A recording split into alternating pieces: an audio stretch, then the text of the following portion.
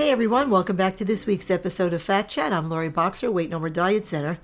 For some people, healthy living comes, quite naturally, and for others, not so much. And that's really what I want to talk about today.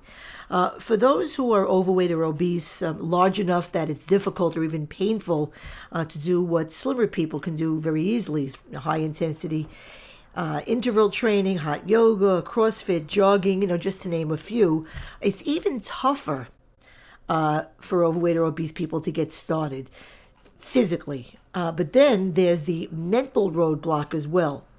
Embarrassment related to exercise is something that I hear often from clients. Many are nervous about, exercising in public. They may have thoughts such as, I don't know what kind of clothes to wear. I don't like the way I look. I'm too fat to exercise in public. I'm so awkward. I'm afraid I'll trip or not know how to use a machine in the gym.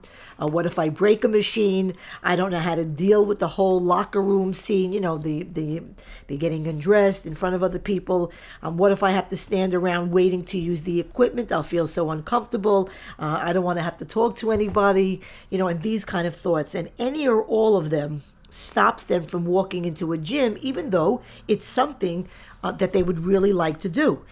So if you can relate to this or any of those things that I just, any examples I just gave, let me just tell you the two things that I always tell clients.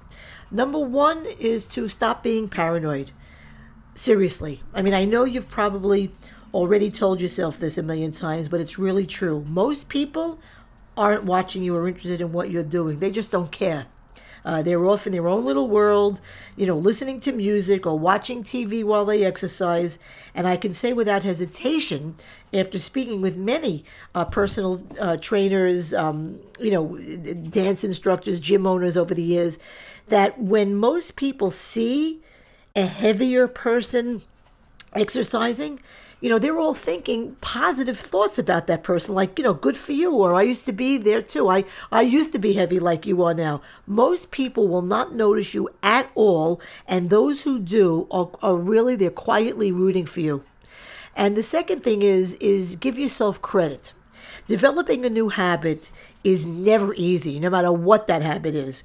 Walking into a gym or another, kind of fitness facility for the first time, can be a little overwhelming for anyone. So give yourself a well-deserved pat on the back to take the edge off some of the first-time jitters. Why not sign up for some private one-on-one personal training sessions? I've heard time and again from clients how much better they felt knowing that there was someone at the gym waiting for them, especially that first time that they came there. It kept them very laser focused on that person's guidance and assistance, looking at that person with almost no downtime to wander around or to feel alone or out of place.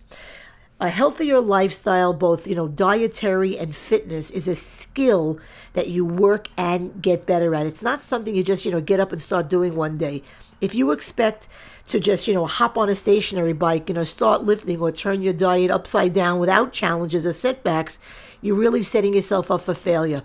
Starting light, just doing whatever you can, even if it's not much, is critically important to building good fitness habits, getting you moving, and acclimating your body to activity. It's a start, and getting started is everything.